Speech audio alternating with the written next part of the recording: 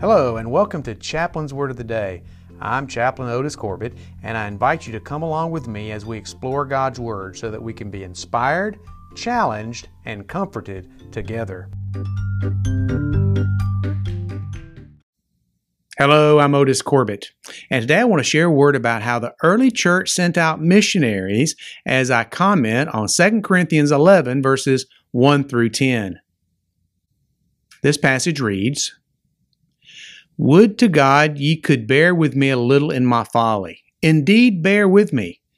For I am jealous over you with a godly jealousy. For I have espoused you to one husband, that I may present you as a chaste virgin to Christ.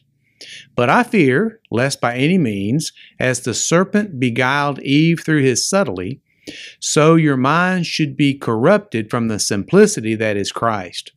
For if he that cometh preacheth another Jesus, whom we have not preached, or if ye receive another spirit, which ye have not received, or another gospel, which ye have not accepted, ye might well bear with him. For I suppose I was not a whit behind the very chiefest apostles. But though I be rude in speech, yet not in knowledge, but we have been thoroughly made manifest among you in all things. Have I committed an offense in abasing myself that ye might be exalted, because I have preached to you the gospel of God freely? I robbed other churches, taking wages of them to do you service. And when I was present with you and wanted, I was chargeable to no man. For that which was lacking to me, the brethren which came from Macedonia supplied, and in all things I have kept myself from being burdensome unto you, and so I will keep myself. As the truth of Christ is in me, no man shall stop me of this boasting in the regions of Achaia." As we can continue in a short series of devotionals which are highlighting the interdependence of God's people, we come to a point today when we need to consider how the New Testament church sent out missionaries. Now, there is no doubt that the church must go out into the world to make disciples of all nations.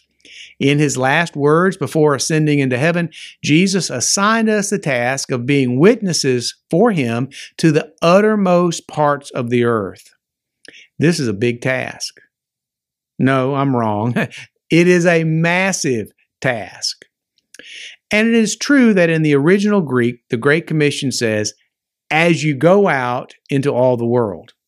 Now, this can imply a grassroots evangelistic effort on the part of believers. But the fact is, believers are not evenly distributed across the globe. Many places in the world exist where Christians don't naturally go as they go out into the world. I mean, we are seeing that in these days in the Middle East. The Middle Eastern church, the Church of Jesus Christ in the Middle East, was quite strong at some point, but over the intervening years since 9/11 and even before that, Islamic terrorism has driven most of those Christians to other parts of the world. And so there are places in the world, many places, where it is not a natural thing for Christians to go into those places these days and in other times in the past.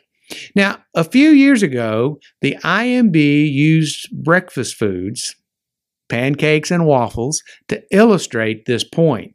Bear with me here, it makes sense in the end.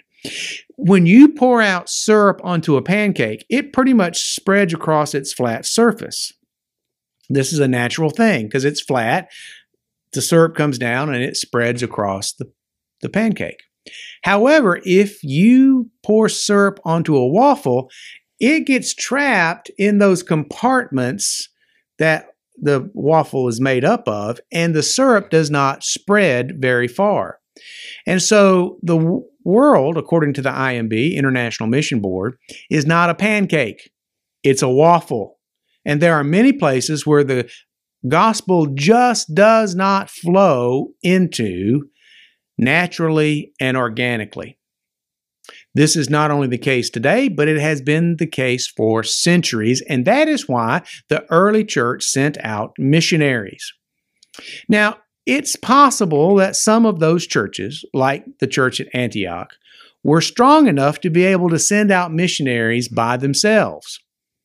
But from our scripture passage today, we can see that Paul was being supported by several churches as he worked and shared the gospel and preached at Corinth. And it seems obvious then that in the first century, churches worked together to send out missionaries. But the same must be true today. Most churches in the 21st century struggle to support their own pastor, much less be able to send out a missionary to go into places where the gospel has not yet gone. So if we're going to obey the great commandment, and let's be honest, if we're going to love Jesus, we're supposed to keep his commandments. He said that himself. If you love me, keep my commandments. If we're going to follow the commandments of Acts 1:8, then our churches must cooperate together to send out missionaries. Southern Baptists do that through various means: the cooperative program, the Lottie Moon and Annie Armstrong offerings for international missions and North American missions. There's also state mission offerings and supporting local associations like the Covenant Baptist Association, which I serve. But as we continue on into the 21st century, we must continue as churches to be interdependent and send out missionaries cooperatively. We got to follow that same pattern of coming together to help each other send out missionaries. That's the biblical pattern. That's the historical pattern, and that is the correct pattern for Baptists in the 21st century. Thanks for listening. I'll be back soon with another portion of God's Word that we can consider together. Every blessing. I'm Chaplain Otis Corbett.